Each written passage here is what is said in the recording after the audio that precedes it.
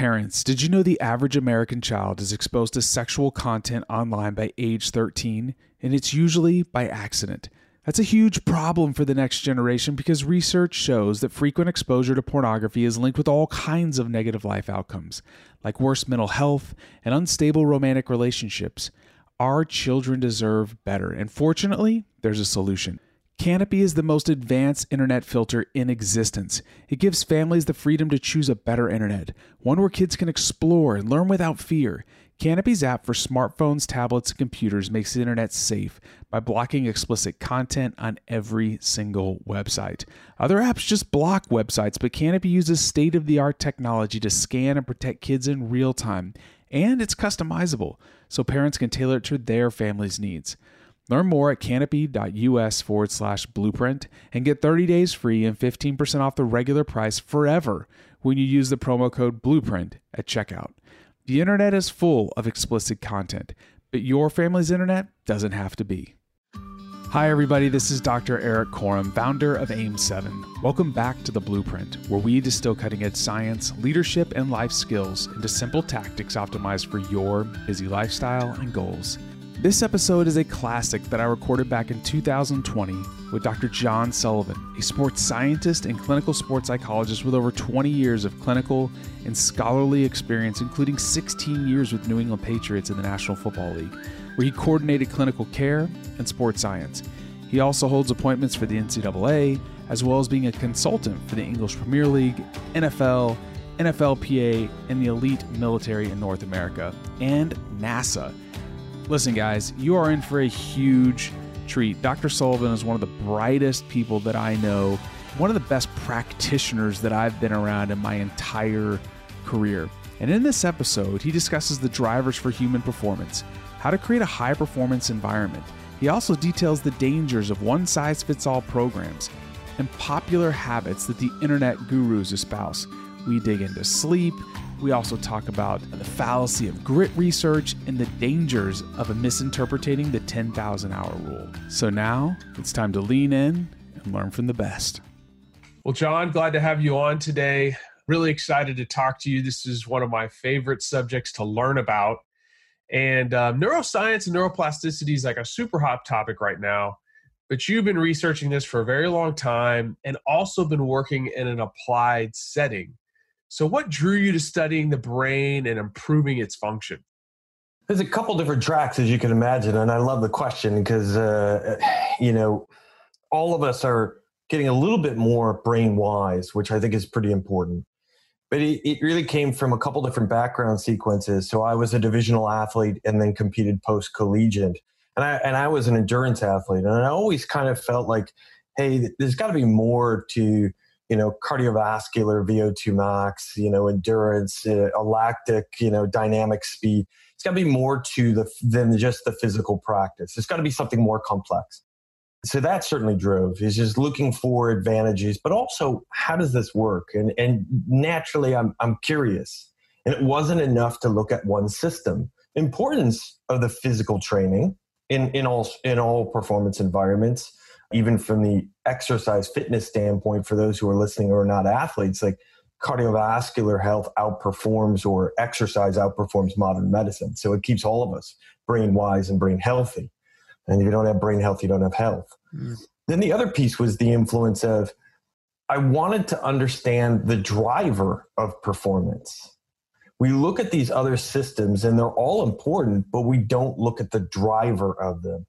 What is the central? And what I mean is central beyond, more like Gerald Edelman's work in looking at the evolution of the brain, a Nobel Prize winning researcher in the area of immunology, but he spent the later half of his total career looking at how does the brain evolve and how do these adaptations evolve and how important are they? So when I look at sport in neurogenesis, I'm looking at how do we develop an athlete?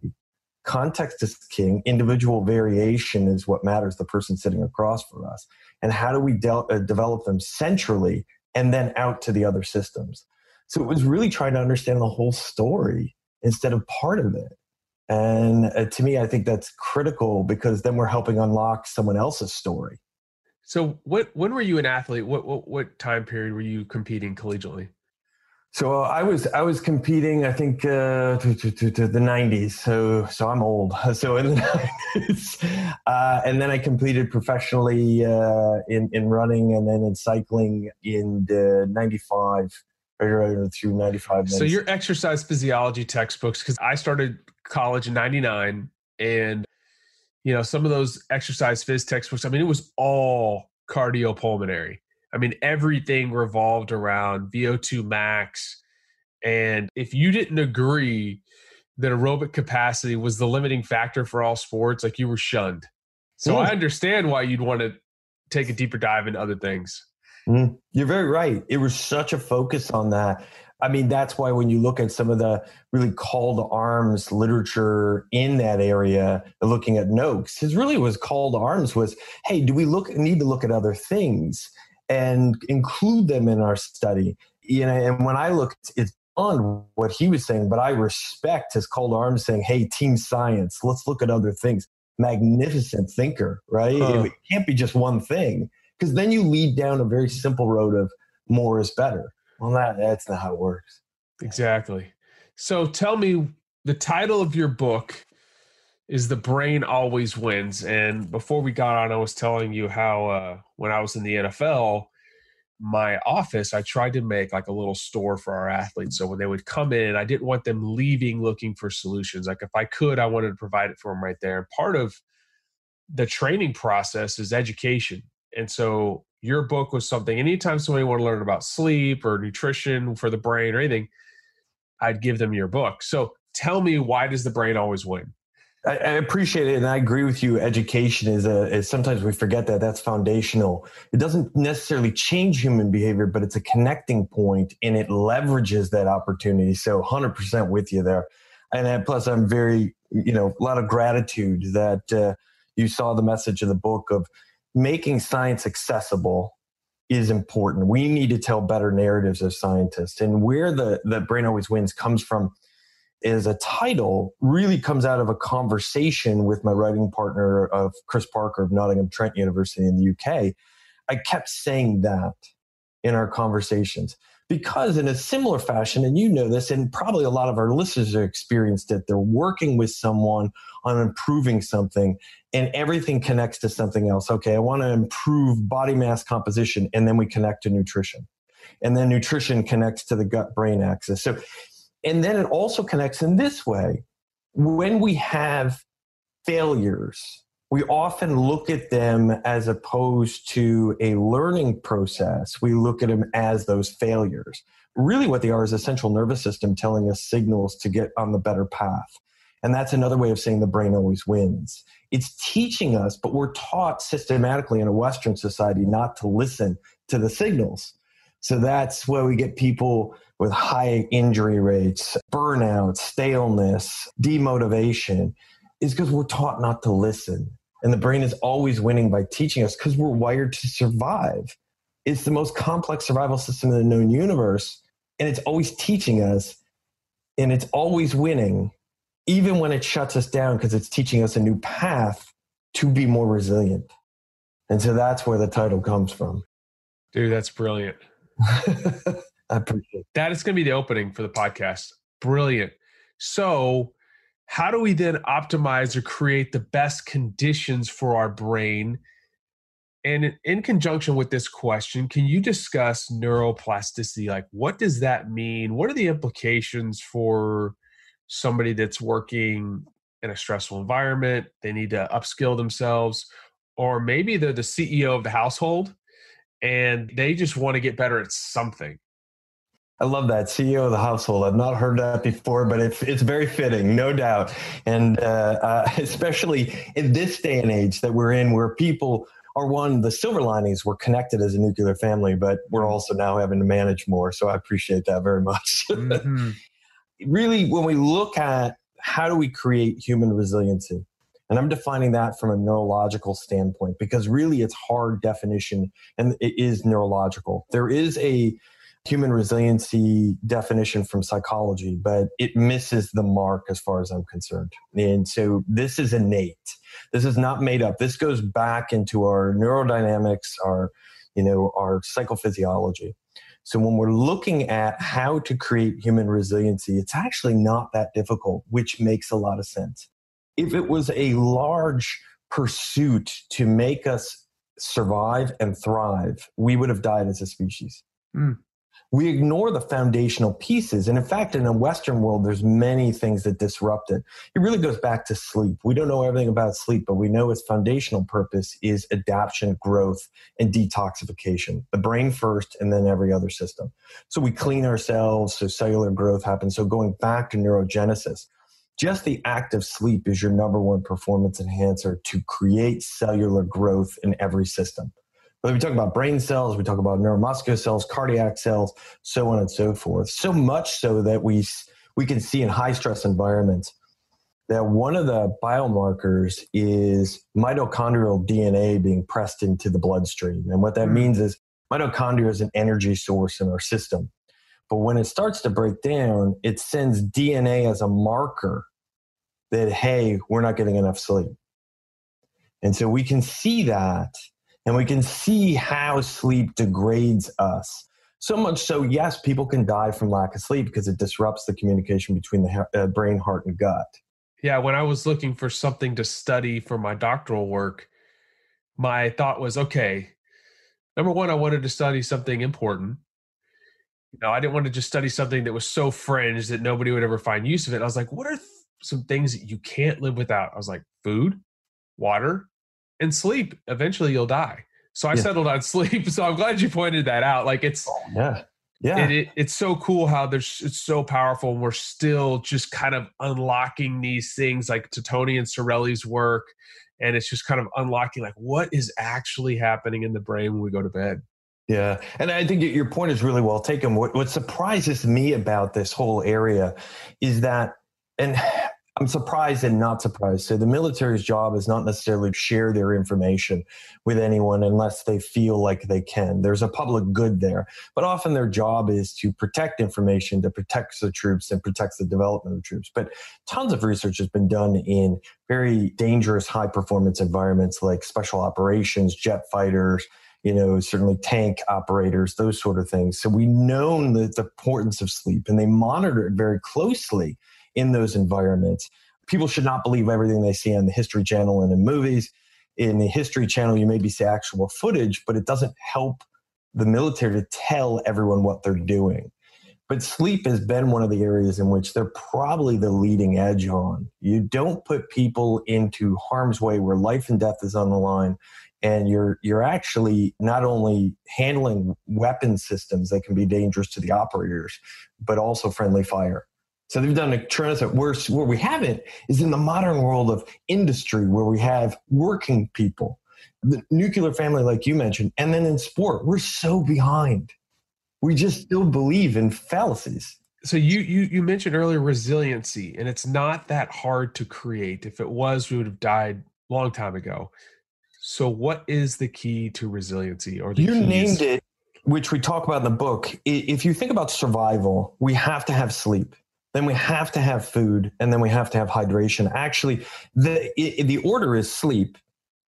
You can go longer, without food and water than we can without sleep, and really become incapacitated and then toward death. The next is hydration, because it fuels blood flow, which brings vitamins, minerals, and glucose, the primary fuel for the brain. If we don't hydrate, then we also have no way of moving any food we put in our system. It slows. And then you have the primary need of nutrition is not what we've evolved to, which is nice. We've evolved to ambiance, taste, experience, but it really is about making neurotransmission. Food transfers into neurotransmitters, which then feed the brain to operate the other 11 systems.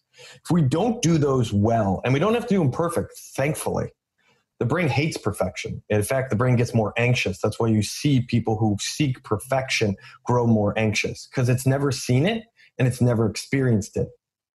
And you stress the system more.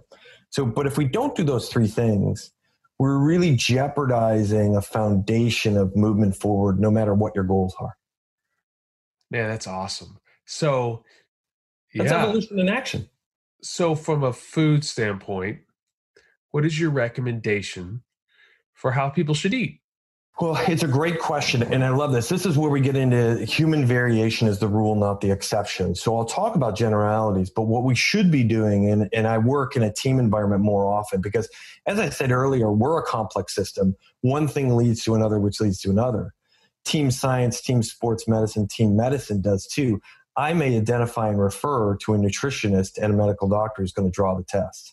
It leads to these chain of effects of expertise. When we look at the primary fuel for the brain, it's glycogen. And if we look at, generally speaking, some of the myths around this, we lean more towards proteins. Well, proteins actually create inflammation if we're eating too high of amount that don't work for us. They take longer to break down. So if they take longer to break down, our brain is about efficiency. So now we've disrupted efficiency. Protein is important, but what we do know generally, speaking generally, I'll get into the human variation piece, that the westernized diet, we get enough protein to support. We have cut carbs and given them a sense of evilness. That actually, carbohydrates produced glycogen has allowed the brain to evolve. Again, going back to Gerald Edelman's research about the evolution of the brain, the prefrontal cortex is about one third to 1/4 of our brain. We didn't start with, that's one of the earliest parts of the brain where we go with executive function decision making. That grew out of being able to understand choice of food, cooking to magnify the food's impact, which really was about glycogen. And so when we look at, an example of this is really the most research in nutrition, and the more needs to be done, is really looking at blue zones and what do we see about nutrition in blue zones where people live longer, higher quality of life, internal, external experience. It is the Mediterranean diet. More research needs to be done, but now we get to individual variation. What I was just talking about is what we know, but what we really need to know is down to the individual. So when I'm working with a high performer, I want blood tests, I want urine analysis, I want fecal, and I'm collaborating with a nutritionist and a medical doctor. Because what drives it is what's happening internally. And we've done too much kind of base rates and just normal curve. What does the population look at? And really, it's all about the person sitting in front of you. Blue zone. What do you mean by blue zone? Blue zones are an area of research that's been looked at of where people live the longest with the highest quality of life, least amount of internal disease and external, experience of high quality of life. They're emotionally feeling good and they're leaving into their hundreds, and we only have a few blue zones around the world. And when we evaluate complex systems, what do they eat? What do they do?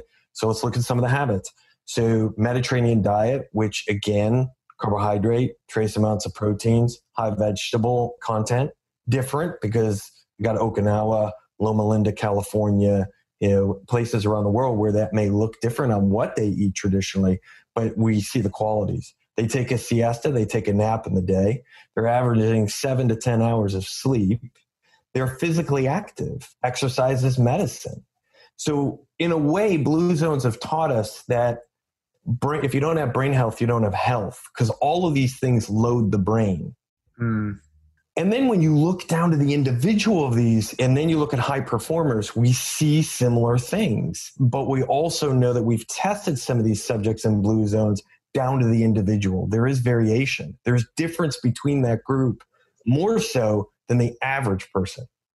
And that's where the real stuff is. And we've been doing far too much research and going, this is what the population looks like. Population doesn't matter. There gets a point where it doesn't matter. It's really you and me. We're sitting down with someone and we're trying to figure out what works best for them. We always talk about human variation, but we don't apply it. And when we do, that's where the magic is. So you brought up a word, and I'm so glad you did, this term high performance. And I am on a mission to reclaim this word because it has been misused by charlatans, people that really have no idea what it is, and people that just honestly, they've done a great job marketing it. What is high performance? I love your goal of reclaiming words. I think there's a list we could probably put together, the two, you and I, and as you grow that group, the list will grow longer. But this is one of them. I would agree with you.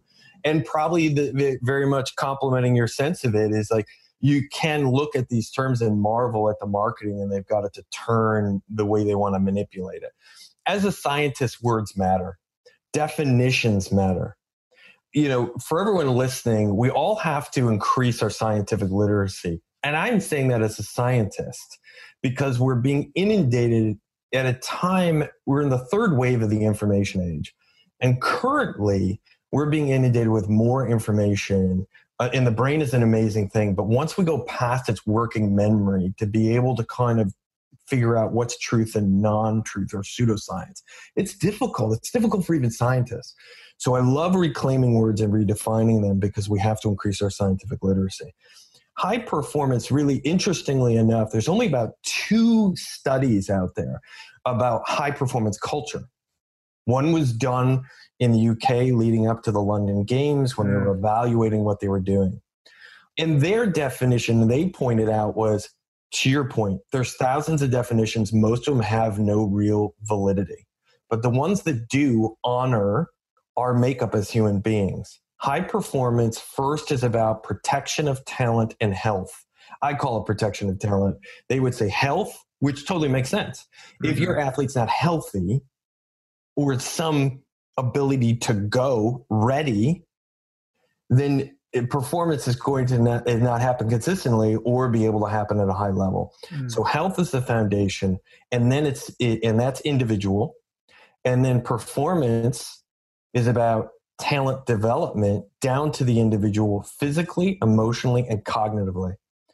And each athlete is focused on as an N of 1, what we'd call a case study. And really, when we're doing high performance, whether it's someone in industry, whether it's elite operators in the military, whether we're in the NFL, whether we're in any other pro league, AFL, Prem League, it's an N of 1. But most people don't act on that. They talk about individual variation and I'm doing high performance, but they're doing one size fits all. And that's not how it works. No. And there's I also think people need to start seeing themselves as high performers. And right now, if you just go on Instagram or whatever, and you and I could talk about that later, high performance is a motivational tactic. They're like, oh, you want to be a high performer? You got to get motivated today. And here's your motivation. Well, if you read BJ Fogg's research on habit formation, motivation is exactly what you don't want to rely on. Behavior is motivation, ability, and prompt. And your actions should change as your motivation changes, but we should have a steady stream of actions. But how can we help, like we said, just whether the CEO of the household or whether you're in a corporate world or a teacher or an athlete, how do we help people restructure how they view themselves to start viewing themselves as a high performer? It's a great question. I've always worked in my career, and having worked in sport, military, aerospace, and then also industry, performance is performance. We are all performers. Mm-hmm. In some context, in some situation, which you're highlighting, we're asked to be able to be ready and be able to execute. I'll give an example that you were doing, and I really liked your terminology of the CEO of the household. If we look at most Americans or anyone in the work environment, you go to a job and you're asked to be ready and be able to perform. And then there's a transition to the home environment, but no change. You're asked to come home and perform. Be there for your spouse, be there for your children, and then be able to shift gears. Well, that requires a set of things about, one, going back to brain health, create that foundation. And it doesn't have to be perfect. It has to be consistent. We all have disruptions in sleep. It's what do we do next after the disruption, right? We all have disruptions in nutrition. What do we do next? And do we understand what actually makes neurotransmission for us? And we all, have to hydrate. What do we do with that on the job at home? And then you can go to these other things. So I always see everything as a set of performance because people have expectations or people have expectations surrounding them. So yes, performance is all around us. So with COVID, a lot of people are working from home and there is no shift. Mm. Any tips around that? I absolutely do. I think you're very right about that. I've talked to many people about they use their drive home or their commute home as a way of transition. And we are always working in cycles. Almost thinking about training. Training goes in cycles. The cycles should be about goal-oriented and match the readiness of the individual and scaffolded well. So we need those transitions. I generally encourage people to then build into their life transitions in the day, whether it be collective, like you're used to a walk home or a commute home, so you create that at that same time. So you're biologically, neurologically matching what you can. Now that can include bringing your kids with you. It may not. Or if that's not possible, is actually creating quiet times and making some habits and traditions in the family around that. And again, then that, because I know we sometimes may not be able to get away that separation time, but if we include the silver lining in COVID is that I'll have to go a little bit of a deeper dive with this in some of the research, but what we are seeing is we're spending more time together. If I go into some of the economic research, when we looked at environments, and I hate to break it down this way, it's really just environments of neglect, really.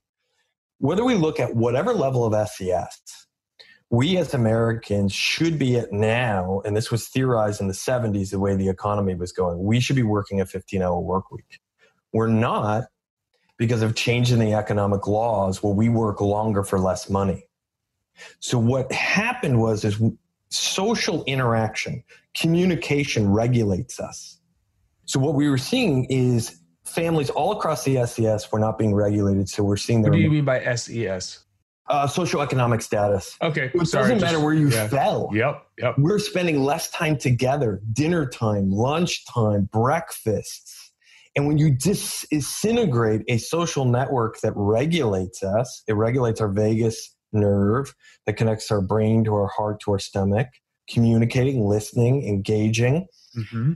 That what was happening was they were seeing larger amounts of emotional distress among all age ranges and all race. And so when you create an extreme economy, that means in extreme capitalism, you're going to hurt groups of people working longer for less money. The silver lining of COVID is we've gotten back time. It's what we do with it that can create that regulation. And now I'm not saying COVID doesn't come with distress, but there is some of the silver lining research that we're seeing that we're getting to spend more quality time that was taken away. So what do you think is going to happen to nuclear families? Are they going to get strengthened? That's what we're seeing in the research. We're seeing much more resilience in that, but also we may see, and we're not going to see it globally, we're going to see employers now know that they can do remote work. Advantages. I mean, unfortunately, one of the advantages that they're seeing, which hopefully will pull back to help employee health, is that most people work an extra 3 hours every day. There's no commute. You're constantly online. You're all those adaptations of being addicted to the process. So we actually, so they're seeing that. They're getting something for a lot of people. I didn't think about that. So now, though, if you're responsible as an employer, you need to create hard and fast rules around or guidelines around, hey, listen, we don't expect you to be at your computer all day. Mm-hmm. Like, I think it needs to go to more of the, like I've worked in some football environments where it's you just work and work and work and work and work. And you don't leave until the boss leaves. And that's a boom, badge of honor, right? And then there's other work environments where it's like, look, you have a job to get done. When it's done, you're done. Yes. And, Tony Dungy was like that. I think a great example is at Tampa Bay right now with Bruce Arians. Everybody, it's so funny. Everybody wants to go work for that guy. And he's had success. I mean, he got to the Cardinals to the Super Bowl. But I think that, personally, when COVID started, I had some anxiety because I felt like I wasn't doing enough. And then I was trying to constantly validate my work for my employer. And then I started reeling it back and be like, no, it's about productivity and not activity. Can I demonstrate that I've accomplished a task, worked on a project? And so I know a lot of people just don't want to go back to work, not because they just don't want to go into an environment with other people. They're just like, man, I love being at home. I love being around my kids Yeah, or my there are silver family. linings to it. Yeah. Absolutely. I would agree with you. And I think what you just said there is brain-wise work environment that is often missed, is that it's not about time. It's about efficiency, because that's what the brain is about. The brain is very selfish with its energy. Anyone that's listening and viewing, anything you eat, 60% goes to your brain and it only weighs 3 pounds. So if we become inefficient in our efforts, we lose capacity, whether you talk about emotional capacity, cognitive capacity, or physical capacity. So it's always about efficiency. That's part of my work and all the environments I've worked in. Is I'm never walking into an organization that doesn't have strengths. Often when people hear consultant or they hear these dynamics of change, their assumption is things are broken. There isn't an organization that's completely broken. There are strengths, and that's what you're building off of, almost like when we're talking about the human system and the human brain. We're building on strengths. It's subtlety. But one of the subtleties is often about efficiency, looking for ways we can make things efficient so people can stay engaged, because time isn't a metric that matters. There's no evidence that shows 8 hours a day is a metric of efficient work. We know this research in the sense of that is just a made up number.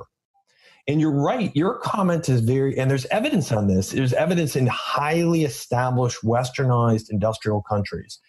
Your comment about, well, wait a minute, this guilty feeling I have, don't we as employers have to protect?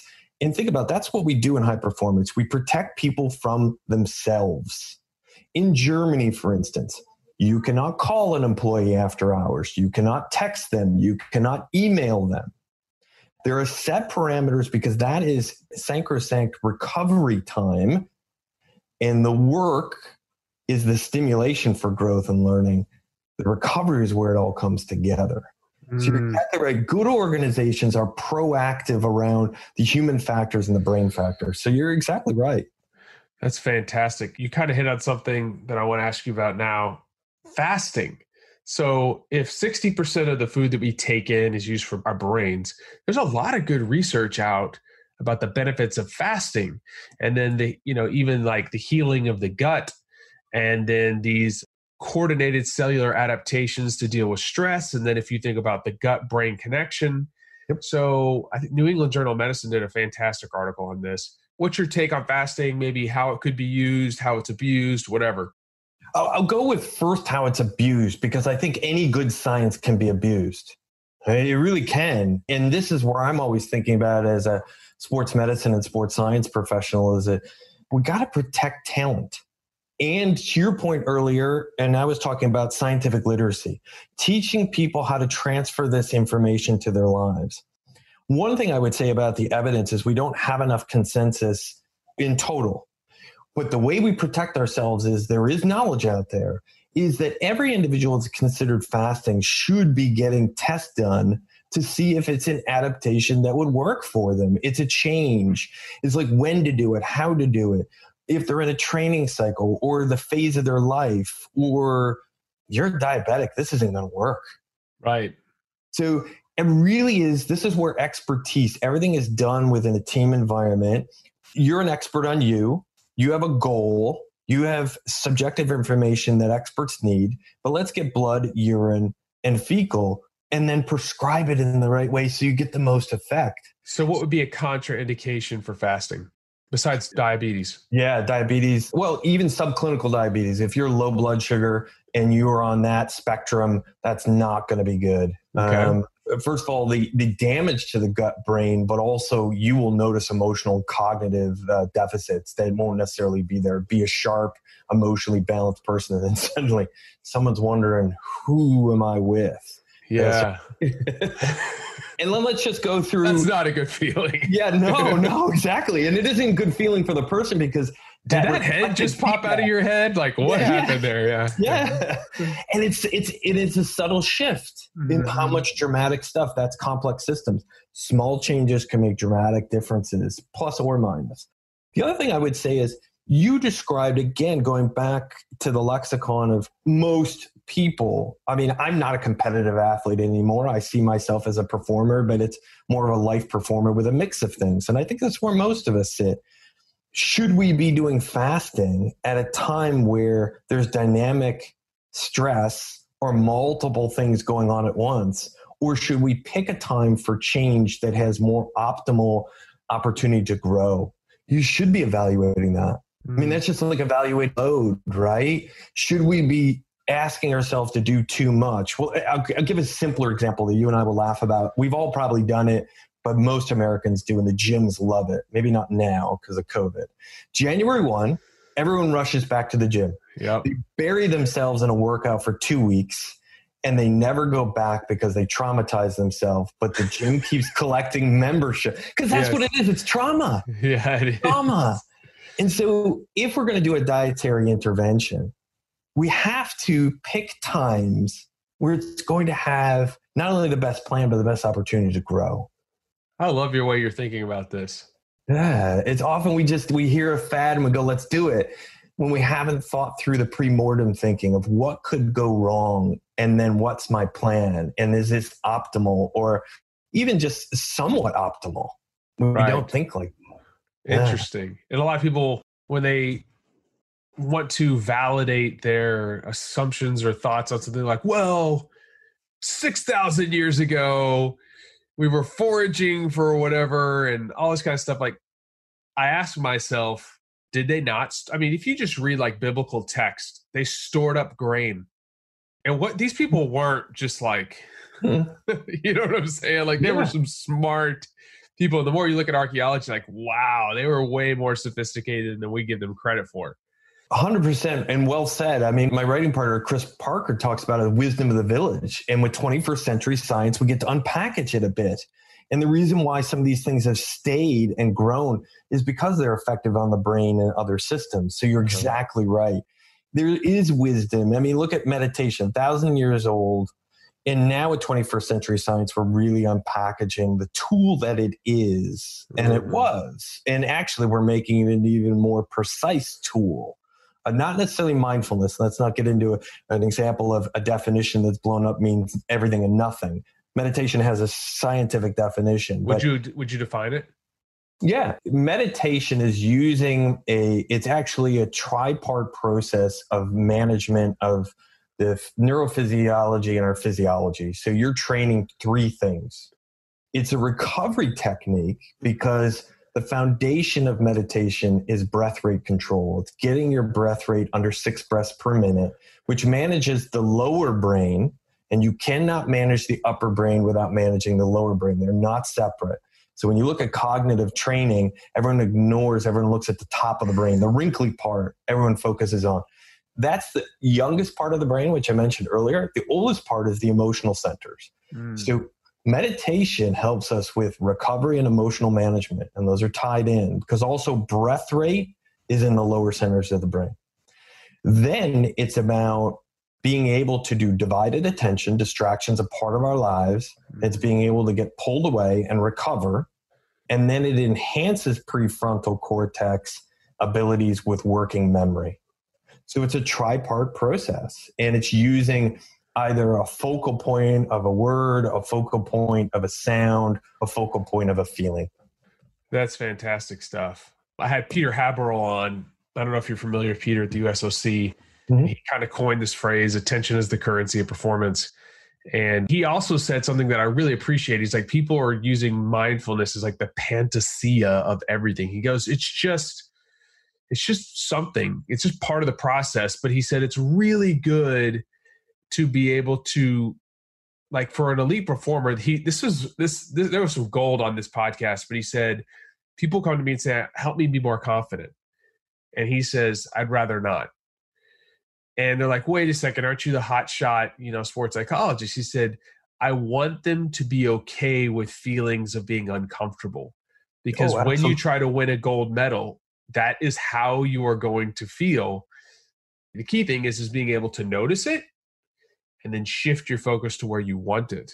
And I just thought that was brilliant because it's not going to cure everything. No. And actually, I've written an article about it with a colleague, David Koppel, the University of Washington. And it is unfortunate when you get extreme capitalism, we can attach money to things, going back to you're wanting to capture back human performance.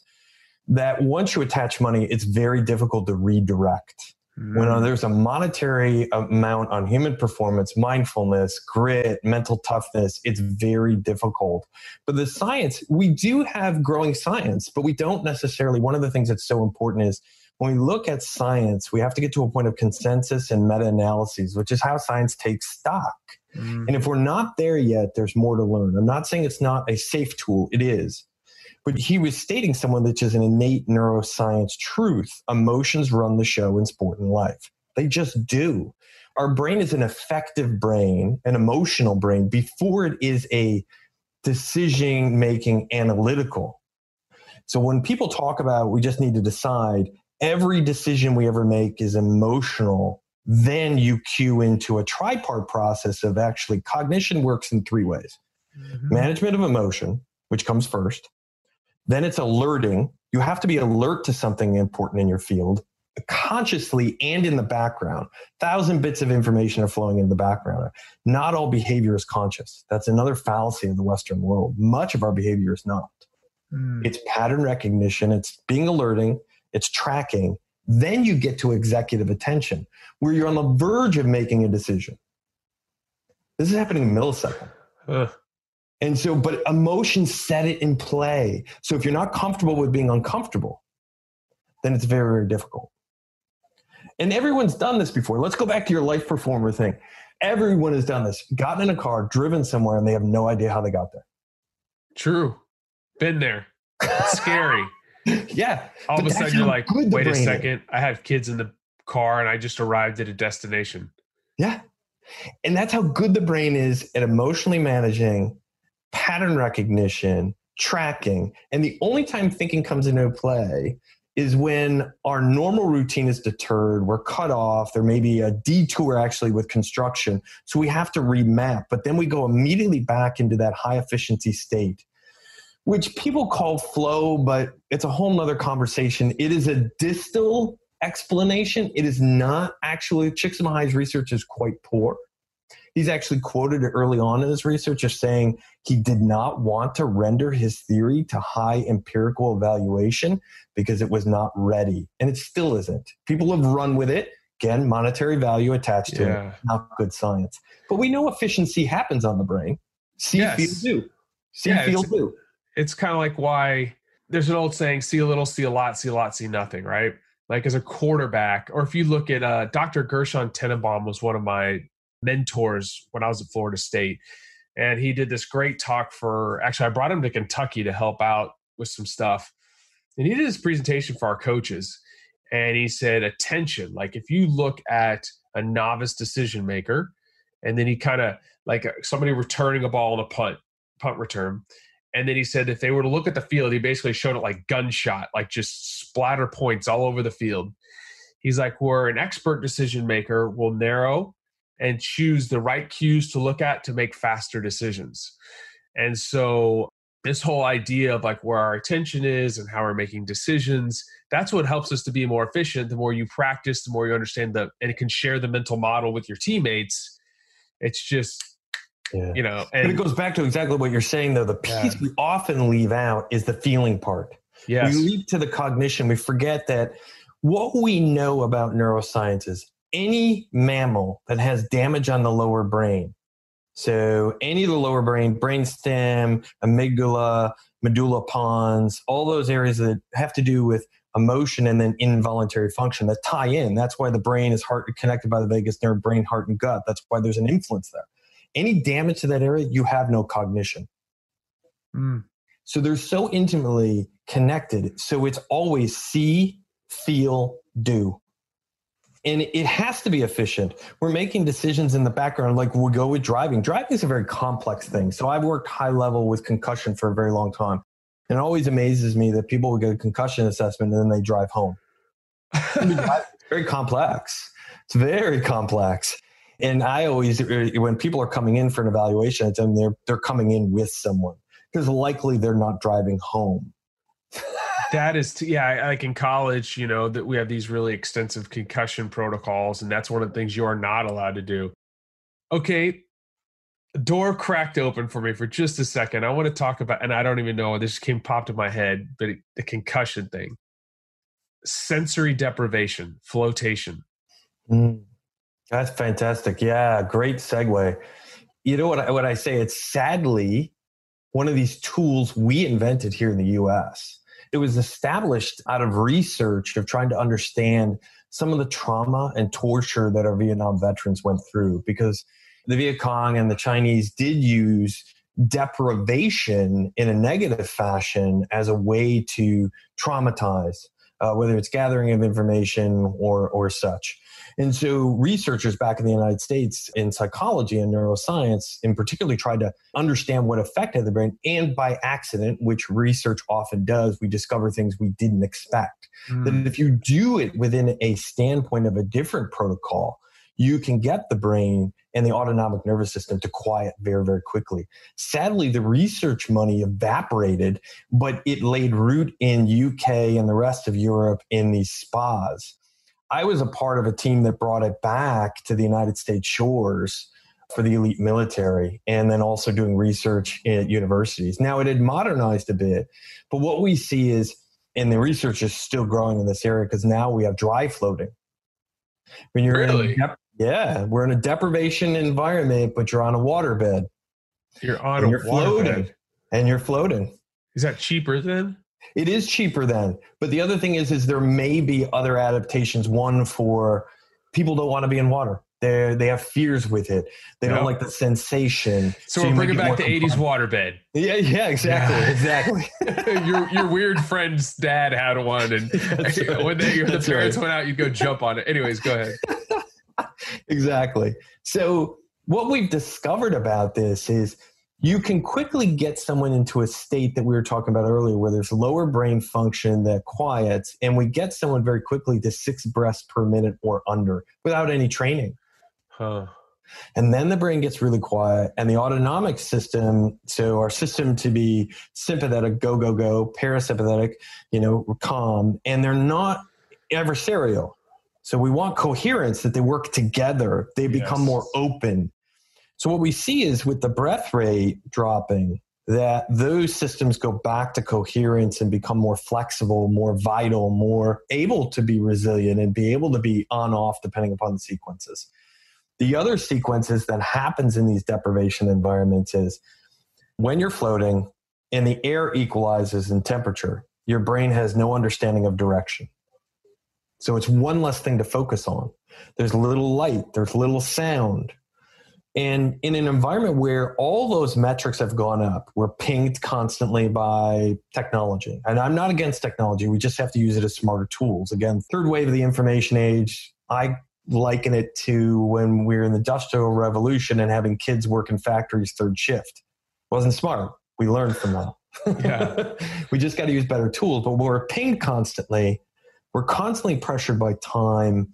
And then emotionally, that draws on emotion and cognitive resources. When we can do a pause, almost a reset, we're effectively helping with rest and recovery, generally, stress and trauma. And then the research is very good coming out with, I see everything as trauma. Stress is a subjective term that we've applied as humans. The brain knows a small T or a big T, trauma. And so when you can help with that also with war fighters, firefighters, police officers, paramedics, it's passive. They don't have to do anything. Yeah. That's a key thing with compliance, right? It was an incredible thing to bring back here and then see spread. So a number of the universities I work with, that was when we built the performance center. If you don't have a deprivation float tank, you're missing. Oh yeah. We used it when I was at the Texans. We started using it a lot. We didn't have them in the building, but we would, go to different places in town and the players could go. And we did a ton of them. And we would look at DC potential and HRB, and you would just start seeing things normalize. Even the DC potential curves would go from inverted to these just nice, these curves would flatten out very smoothly and really in the appropriate time domain.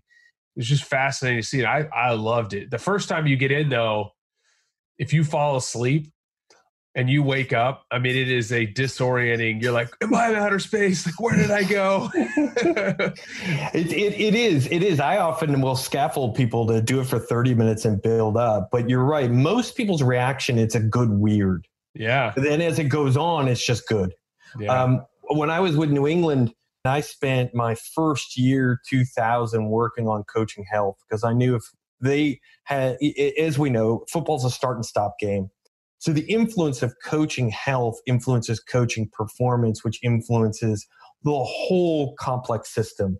Their emotions help affect our players. Their ability to call plays can make a difference at any moment in time, putting an athlete in the position to optimize their talent. So I worked on health, and the one way I was able to kind of get sleep as a metric of importance for coaches was eventually taking our coaching staff around the world, basically, to places where these were. So I've worked in the Prem League. So having them see inside Manchester United and go, oh my God, what do they have here? And then trying it out. And I still remember the coaching staff first time floating. It was a fascinating experience. Again, a good weird. Yeah. But then they understood how important this is for themselves as performers, and health being the foundation and then doing everything else. Because going back to something you said, coaching health is often ignored, and especially you acknowledge the NFL. I think for a time it was very much, and even more so still, it is that if I'm not you can't fire me because I work hard. When it's not about that, it's about efficiency. How much of that time isn't worthwhile, and you're damaging yourself, your relationships, your family. And now with computer technology like with the way that we're tracking games, I mean, you can do formation, all that stuff can be automated. Absolutely. And anybody that doesn't want to do that is just, it's like, okay, get rid of your cell phone then and just use a landline. They'd be like, no. Well, then just get with the modern times and become efficient. There's like this pride and badge of honor with abusing yourself.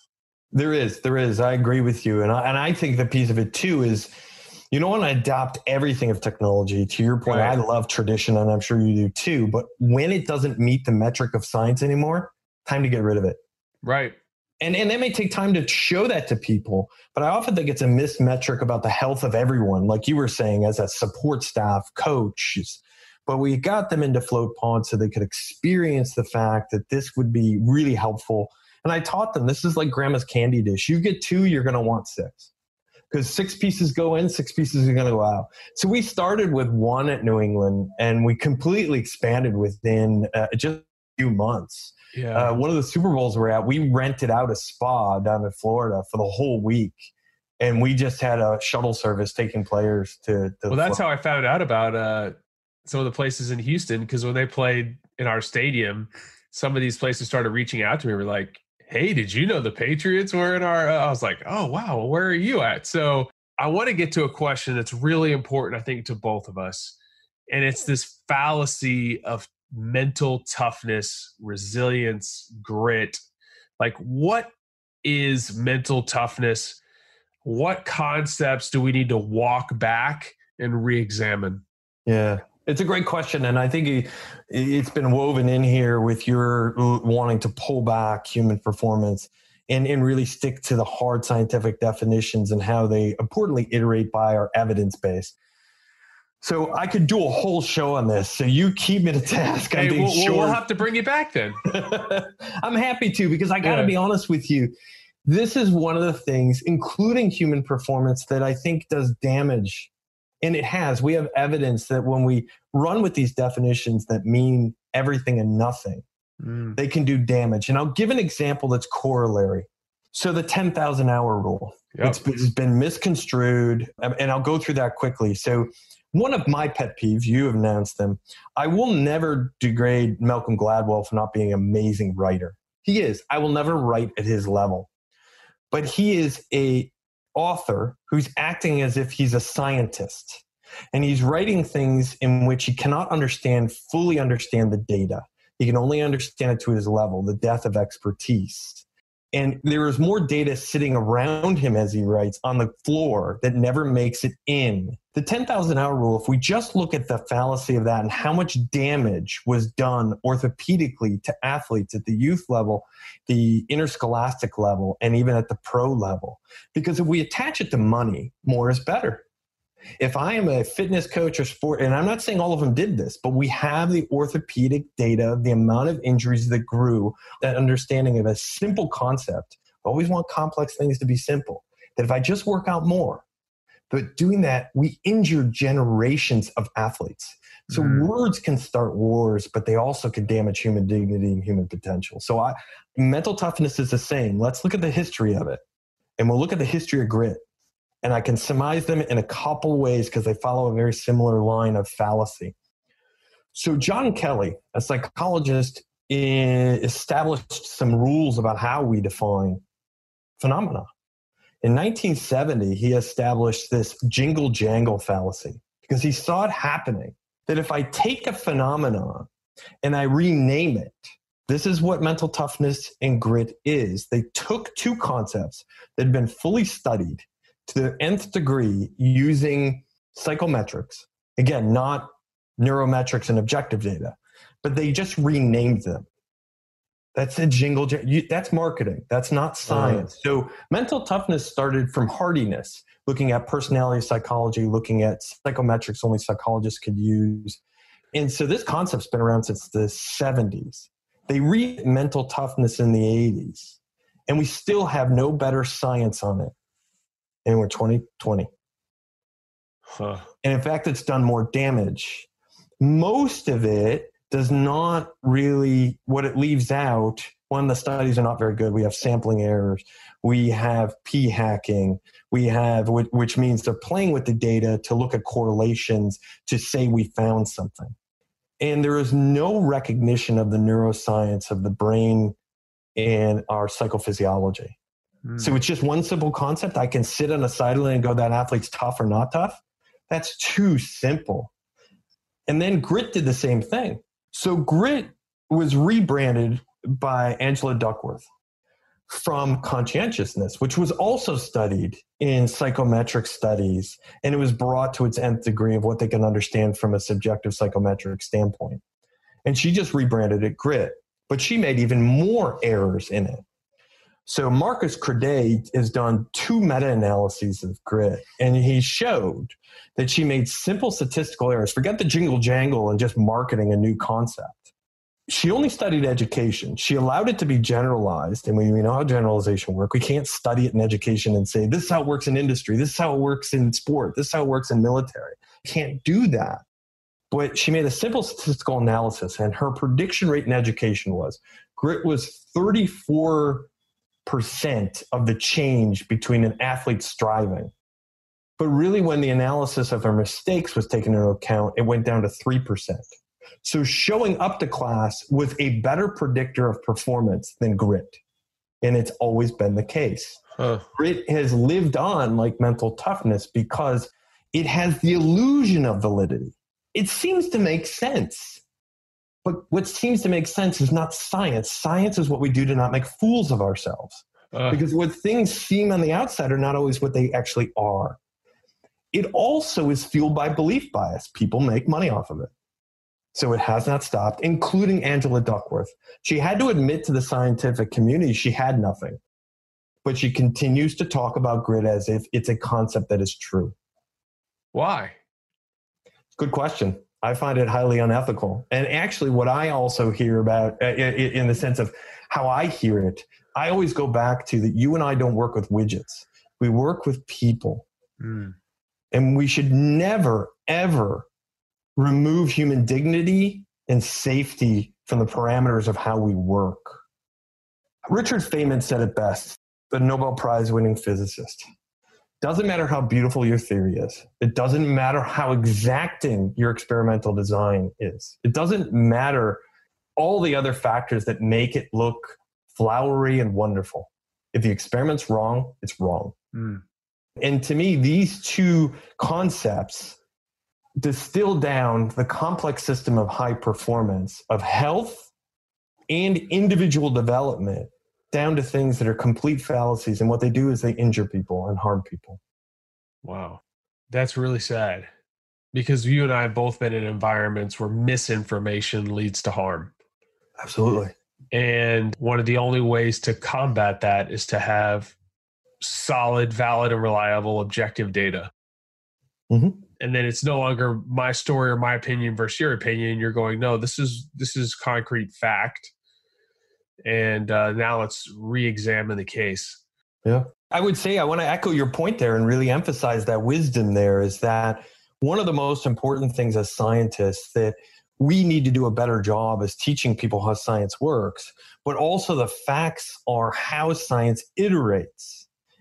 We can see it now in the COVID. What we knew about something that was very new to the scientific realm and what we know now are different. But that is the process. But without data, we're just a person with an opinion. And a good scientists caveat that. Like I'm asked sometimes in interviews, I've done interviews about COVID in the sport environment, and they'll ask my opinion, and I'll make it very clear you're asking my opinion. Sometimes I won't give it because it's not appropriate. We should stick closer to the data. Now, if it's an inference about where the data is tracking, where it might go, I'm okay with that. But opinion confuses the public about how science works. And that's so valid what you're saying there. Yeah, somebody asked me recently, well, why haven't we seen, like, we don't know the long-term implications, just why haven't we produced anything on them? Because just listen to what you just said. We are like an acute, subacute phase. Like, we're not going to know long-term for a very long while. And I saw another article where it was talking about like potential cardiac issues with athletes. And then they said, but there's only been like 12 cases. So I'm like, just stop it. Yeah. You're getting people to try to read an article by scaring them. And let's zoom back and look at all the confounding variables, like what comorbidities do they have? Like what, there's a whole lot of things to examine. And when you give an opinion, it creates some hysteria. Yeah. And it can lead down to these paths of harming athletes. Yeah, I want to touch on that. I love what you said there. Part of some of the things we were talking about is in, a new book probably will be coming out post-COVID, because unless you're writing a political book, publishers don't want to publish it right now. Can I get an advance copy? As an editor? Touching on one of the things you're talking about, the fog of the mass media age. Yes. Actually, one of my degrees is in journalism. So I've been very sad and empathetic to see what's happened to our traditional media that we grew up with. Yeah. That you had newspapers that did this solid redundancy of fact checking and collaboration. And what we see now is one of the falls of mass media is looking for clicks, a 24-hour news cycle. Scientific journalism, where you have journalists who are neither scientists and not even journalists in some ways, writing things that they don't understand, but they're creating an environment, like you were saying, where there's misinformation and this fog. And granted, it makes me feel sad. I'd have more respect for the process. Like if Malcolm Gladwell wrote a book with an actual scientist, that's what we should be doing. Yeah. Then we're getting truer facts. But we're also, the best things come out of collaboration. I admit it, as a scientist, I can't write as well as he does. I have no problem with admitting that. But imagine collaborations we'd have if we were better working as scientists with people who could write the narrative. And I think we do have to get better as scientists right there. But the scientific journalism has shown 10,000-hour rule as an example, numerous ones actually that I write about in the chapter. I won't go, that's probably the best known one, but the other ones I go into and give some more background on. This creates real disharmony with what do we believe, what do we understand, and how do we work with information. And as scientists, we need to be more active about policing the field about this stuff, but we don't. And I think it's critical what you're saying is like, got to protect people. And we also got to teach them what science is. Yes. This is fun stuff. It is fun stuff. I've always enjoyed science, even as a kid, not math. I don't know why. Usually those two things go together. If I don't have a calculator or spreadsheet, I am totally out of luck. That's fine. But I've always wanted to understand why things work. And, now with the confluence of like machine learning and what you can do, it's going to open up a world to us. STEM with schools. I'm excited. I'm honestly excited to see the great innovations that come out of this time, because as we get squeezed as a culture, people begin to innovate. And I hope that we create a future that's brighter, that empowers people, that maybe we can get away from these centralized, how great would it be if we stopped building office buildings and built a little bit bigger nuclear home and had an extra room, like the true in-home office? Yep. And I just think there's going to be a lot of innovation around that. How to create a better work environment. I think we're going to see some like societal impacts of people coming home, maybe healing relationships, all that kind of stuff. I think it's going to be fascinating. And all of us are now becoming teachers. I actually think that's fantastic, like you're saying. And I would agree with you. I think one of the pieces you touched on, which is really important, I write about in the book, is that we often forget, and you use the term that is often forgotten in this. People think hardware and technology, and I'm not saying you're saying it because you were implanting the word human beings, that we often forget where these innovations come from are people. When we believe the hype of people are less important than the technology is when we fall victim to technology not really completing its vision and enhancing our lives. But we got to remember who invents this stuff. And if we forget that human beings are more important than hardware and software, we're in trouble, because then it becomes more of a distraction rather than a tool. I do, like you, I'm very hopeful that COVID changes and other changes in our environment will influence some of these things, that we do see innovations that very much help us. Where we are with an extreme capitalist environment is we have to, and this is something I've written about extensively with colleagues in Australia from Queensland University of Technology. Is the technology safe? Is it valid? Is it reliable? Most of the stuff out there doesn't even have safety validity rather than the other things that it can purport that it does things. I agree that there are those who have that, and those are the ones we want to shine the light on that will enhance our health and human performance. Yeah, but I'm excited about it too, no doubt. Just got to be careful of the carnival barkers on every corner of the internet. Thanks for joining the show today, and please consider checking out Canopy. It's an amazing tool to protect your family. Thanks again for listening, and I'll catch you in the next episode.